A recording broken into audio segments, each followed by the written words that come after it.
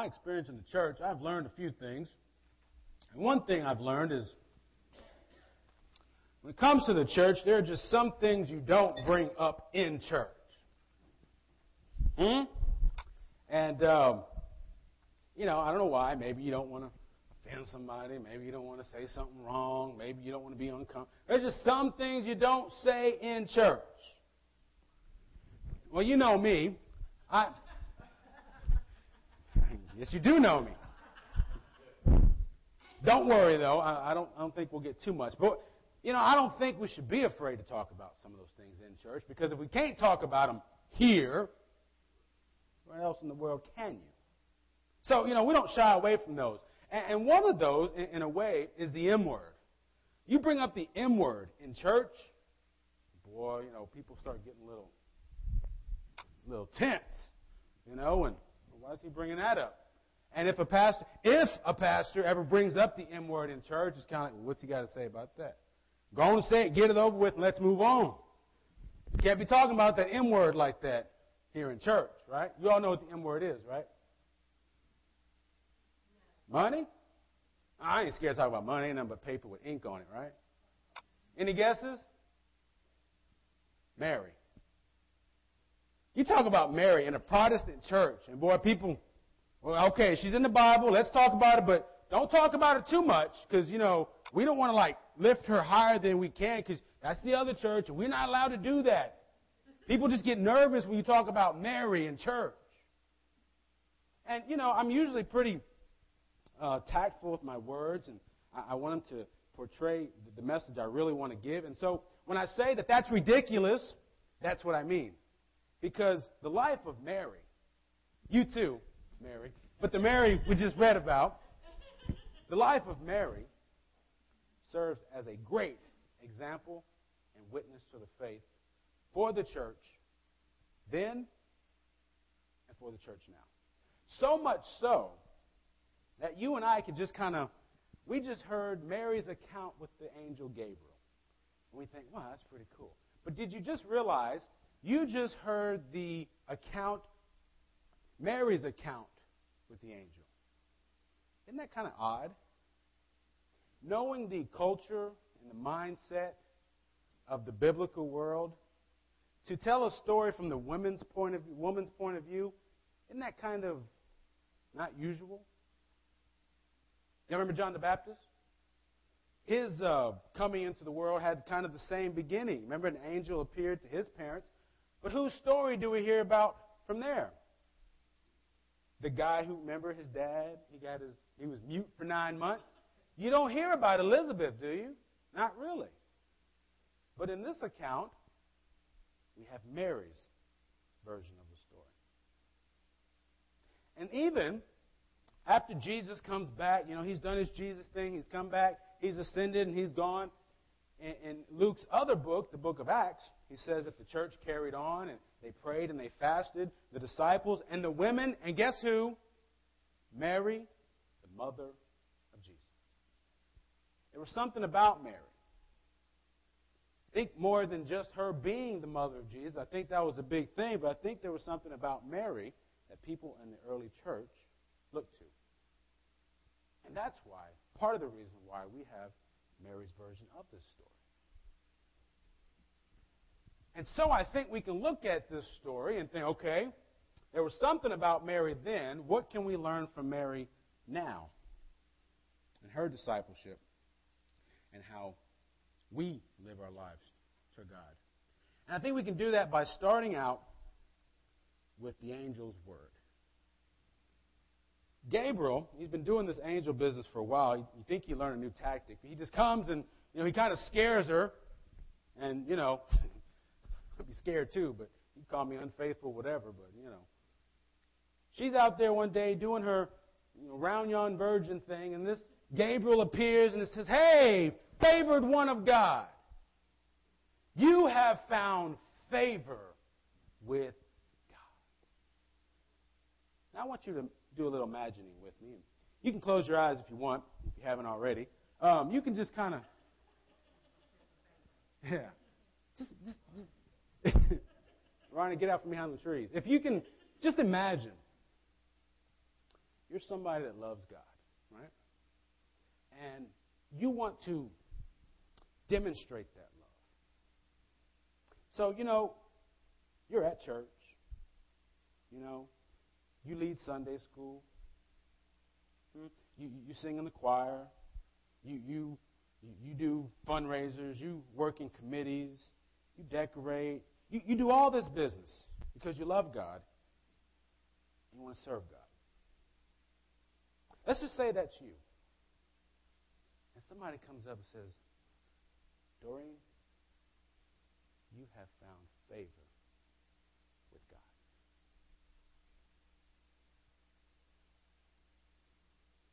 Stephen, you have found favor with God. Claude, you have found favor with God. What do those words mean to you?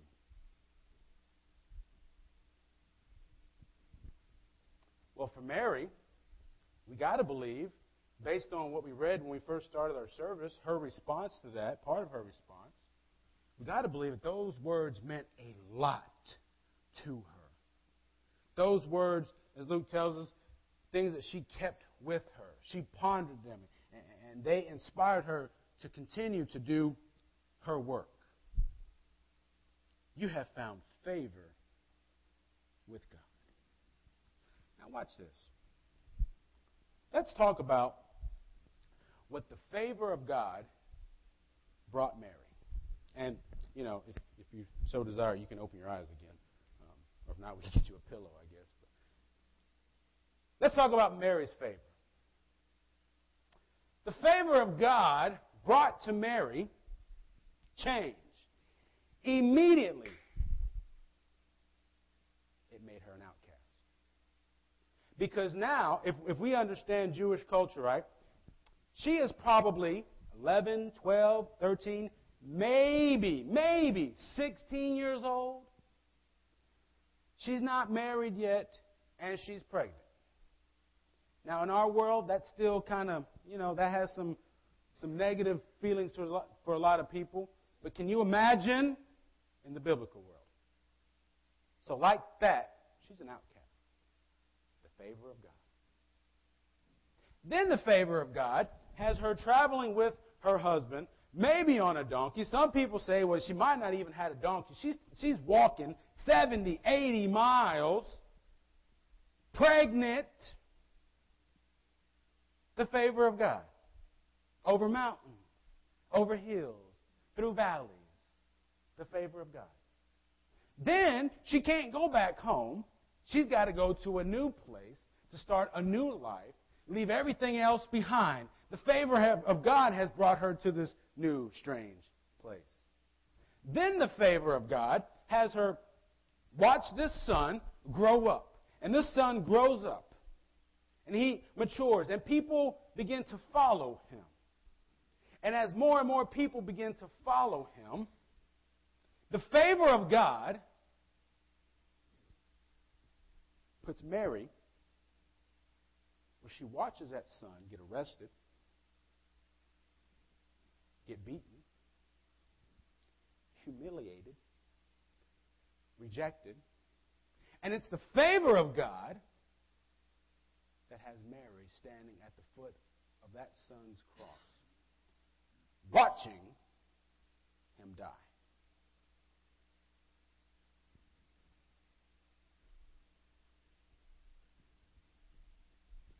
Maybe then, you and I would do well to think a little more what the favor of God really means for us.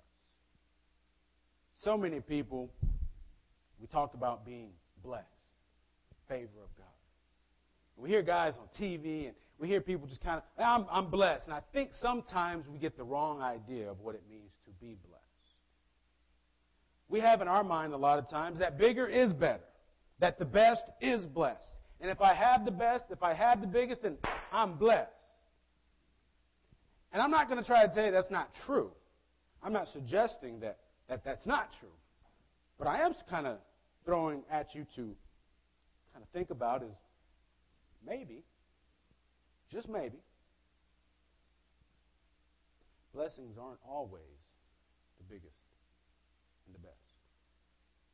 You know, we make mention that many people who rejected Jesus rejected him because he didn't fit their model of what the Messiah was supposed to look like. He wasn't coming in on the big white horse with the big sword to overrun the government. He wasn't coming in to take over the world. He came born in a trough. And they missed him.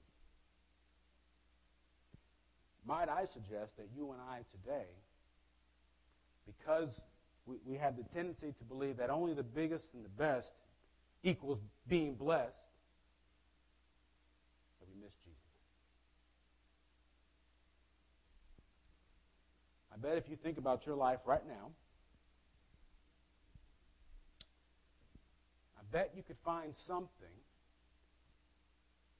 where maybe you've overlooked it, maybe you've ignored it, maybe you just haven't thought of it as a blessing because it's not the best circumstance, or it's not the best thing. It's not the best house. It's not the best car. It's not the best job. It's not the best circumstance. And we think, man, if I can just get something better, then I'd be blessed. But it's not how it always worked out for Mary. And I don't think it's how it always works out for us. Maybe if we can kind of just step back from all that, we can see that the real present is the presence of God.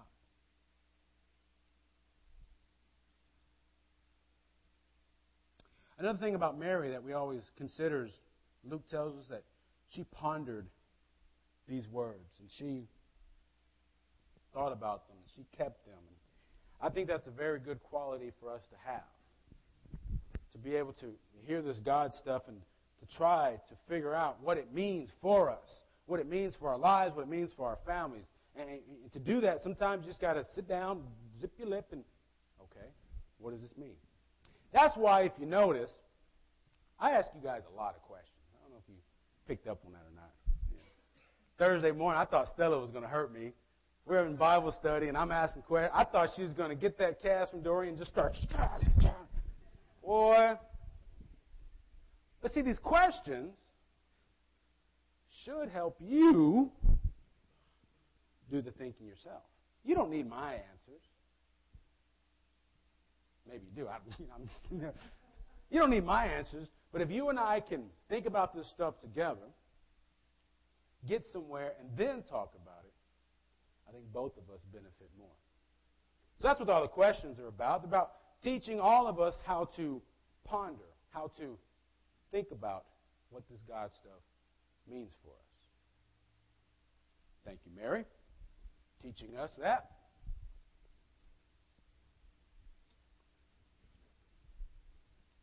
But Mary,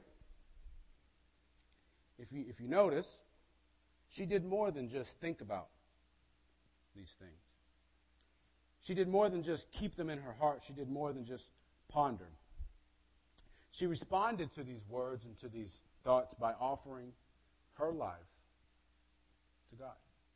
It's thought that Mary's response to the angel at the end is kind of a response that you automatically give when you know you lost. You lost the argument. It's kind of like, yes, dear. You know, you're going to lose, so might as well just give up now. Mary's saying, well, here I am. It's going to happen anyway. Yes, dear. Yes, God. Excuse me. Yeah. But she offered herself to God. Now, you and I have had a chance today to think about and to consider what the real message of Christmas really means. Not so much just the birthday of Jesus, but the promise of God revealed.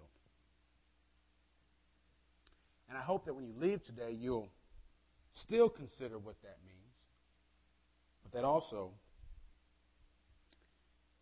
like Mary, you would offer yourself to God as well. And I know how it is. You know, we want to do that. We come here, we sing songs, we hear this stuff. We think, man, okay, we're going to do it. We're going to things are going to change. I'm going to pray more. I'm going to try to read the Bible more. Blah blah. I'm going to do this and that. And then you get outside, life happens, stuff happens. People say this, people do that. Work happens. Just things just kind of get in the way.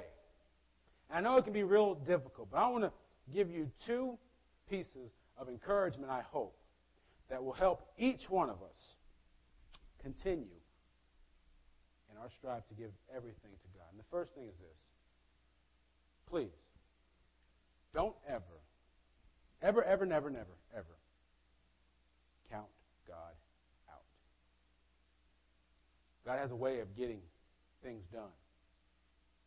He has a way of working to make sure that what needs to happen, happens. Just ask Mary. Don't ever count God out. And then, don't ever count yourself out either. The message has been given to you. The Son has been given to you. The Word was made known to you. God believed in you enough to offer you that promise. Don't ever give up on God or give up on yourself. If you can do that, that's the best Christmas gift you could ever give yourself. In Jesus' name. Amen. My experience in the church, I've learned a few things. One thing I've learned is when it comes to the church, there are just some things you don't bring up in church. And, I don't know why. Maybe you don't want to offend somebody. Maybe you don't want to say something wrong. Maybe you don't want to be uncomfortable. There's just some things you don't say in church. Well, you know me. Yes, you do know me. Don't worry, though. I don't think we'll get too much. But, I don't think we should be afraid to talk about some of those things in church, because if we can't talk about them here, where else in the world can you? So, we don't shy away from those. And one of those, in a way, is the M word. You bring up the M word in church, boy, people start getting a little tense, and why is he bringing that up? And if a pastor ever brings up the M word in church, it's kind of like, what's he got to say about that? Go on and say it, get it over with, let's move on. You can't be talking about the M word like that here in church, right? You all know what the M word is, right? Money? I ain't scared to talk about money. Ain't nothing but paper with ink on it, right? Any guesses? Mary. You talk about Mary in a Protestant church, and boy, people, well, okay, she's in the Bible, let's talk about it, but don't talk about it too much, because, we don't want to, lift her higher than we can, because that's the other church, and we're not allowed to do that. People just get nervous when you talk about Mary in church. And, I'm usually pretty tactful with my words, and I want them to portray the message I really want to give. And so when I say that that's ridiculous, that's what I mean. Because the life of Mary, you too, Mary, but the Mary we just read about, the life of Mary serves as a great example and witness to the faith for the church then and for the church now. So much so that you and I could just we just heard Mary's account with the angel Gabriel. And we think, wow, that's pretty cool. But did you just realize you just heard the account, Mary's account with the angel? Isn't that kind of odd? Knowing the culture and the mindset of the biblical world, to tell a story from the woman's point of view, isn't that kind of not usual? You remember John the Baptist? His coming into the world had kind of the same beginning. Remember, an angel appeared to his parents. But whose story do we hear about from there? The guy who, remember his dad? He was mute for 9 months. You don't hear about Elizabeth, do you? Not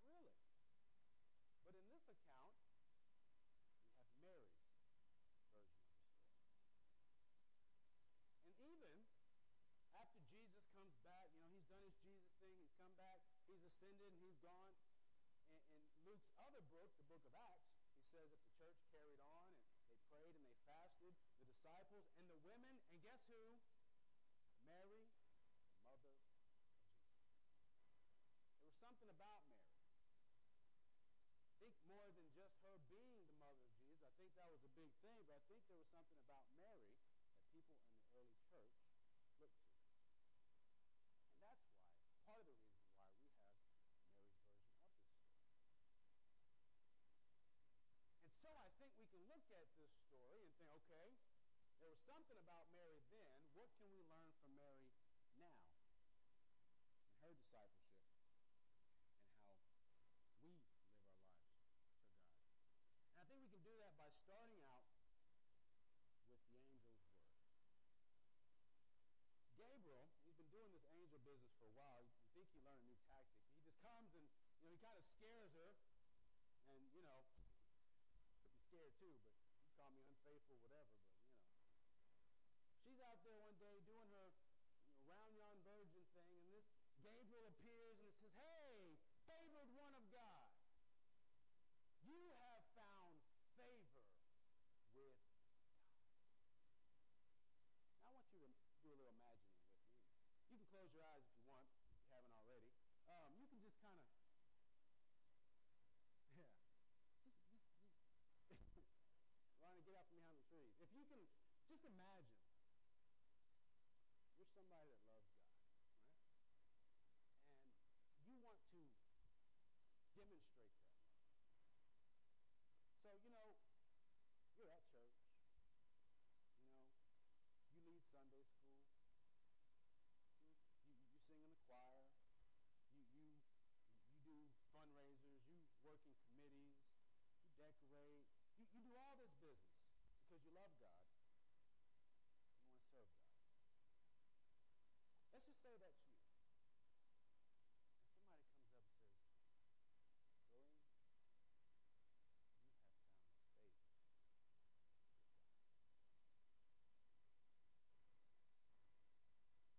Stephen, you have found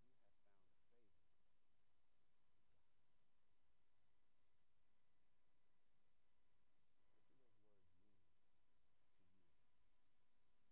Clark, you have found favor with God. What do those words mean to you? Well, for Mary, we got to believe, based on what we read when we first started our service, her response to that, part of her response, we got to believe that those words meant a lot to her.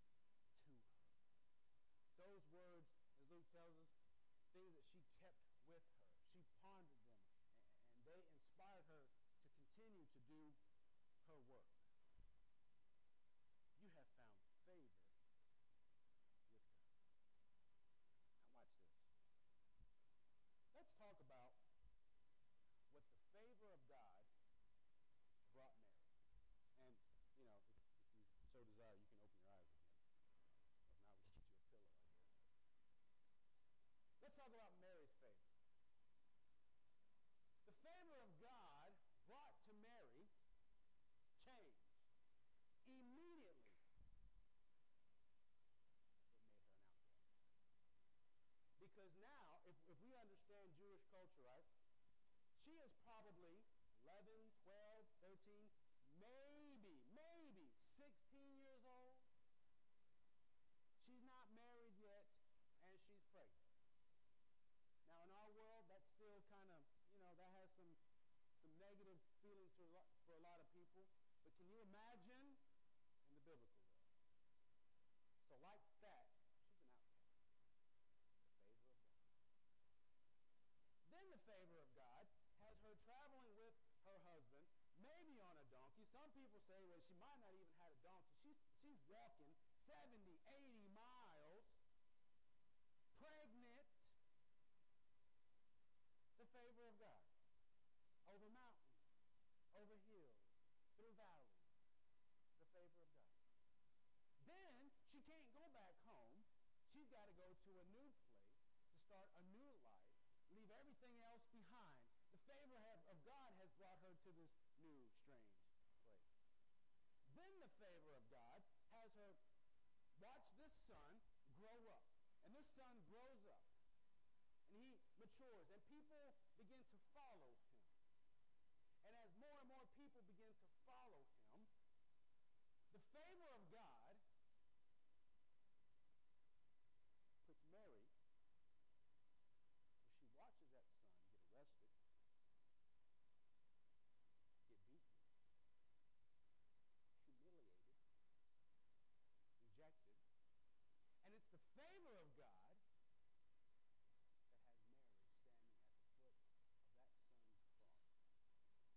that has Mary standing at the foot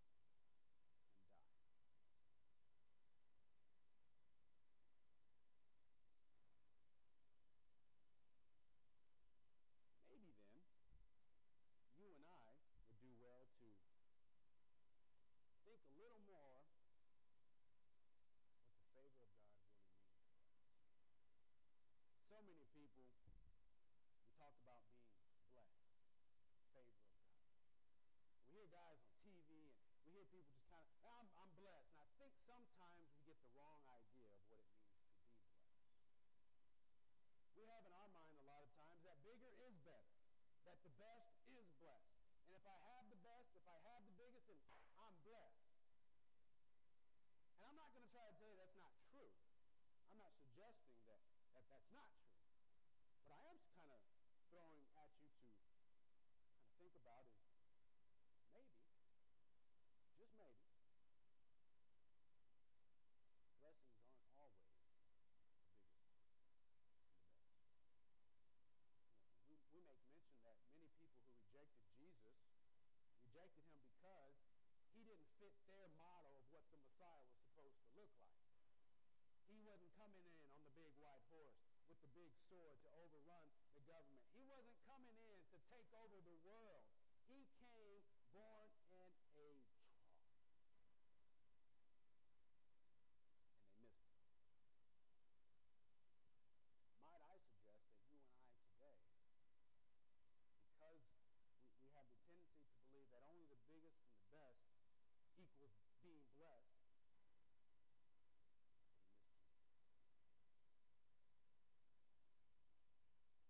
I bet if you think about your life right now,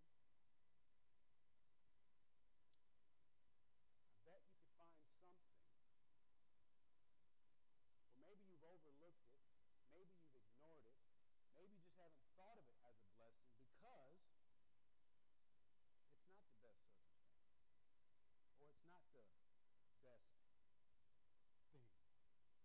It's not the best house. It's not the best car. It's not the best job. It's not the best circumstance. And we think, man, if I could just get something better, then I'd be blessed. But it's not how it always worked out for Mary. And I don't think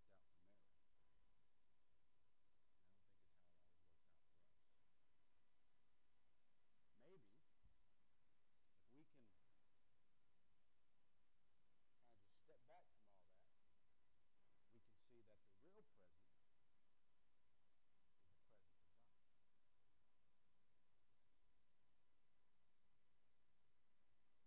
Another thing about Mary that we always consider is Luke tells us that she pondered these words and she thought about them, she kept them.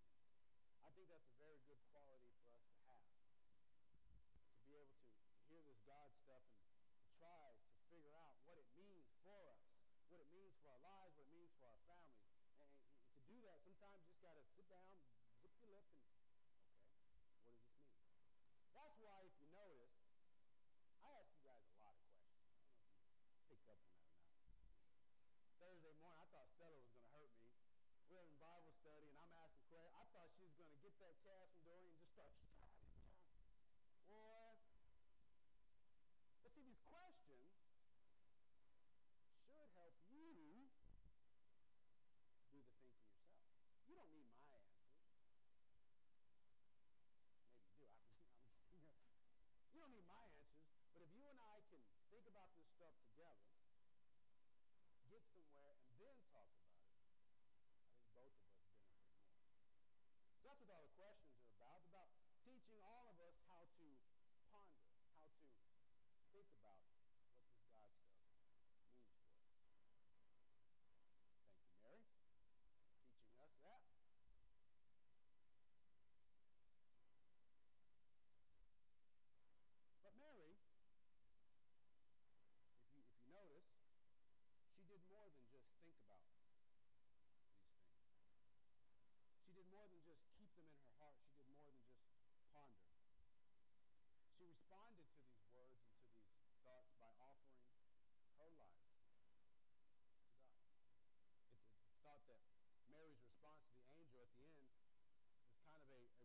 that you automatically give when you know you lost. You lost the argument. It's kind of like, yes, dear. You know, you're going to lose, so might as well just give up now. Mary's saying, well, here I am. It's going to happen anyway. Yes, dear. Yes, God. Excuse me. Yeah. But she offered herself to God. Now, you and I have had a chance today to think about and to consider what the real message of Christmas really means. Not so much just the birthday of Jesus, but the promise of God revealed.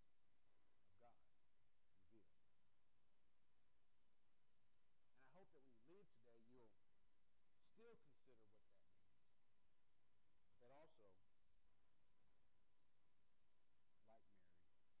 as well. And I know how it is.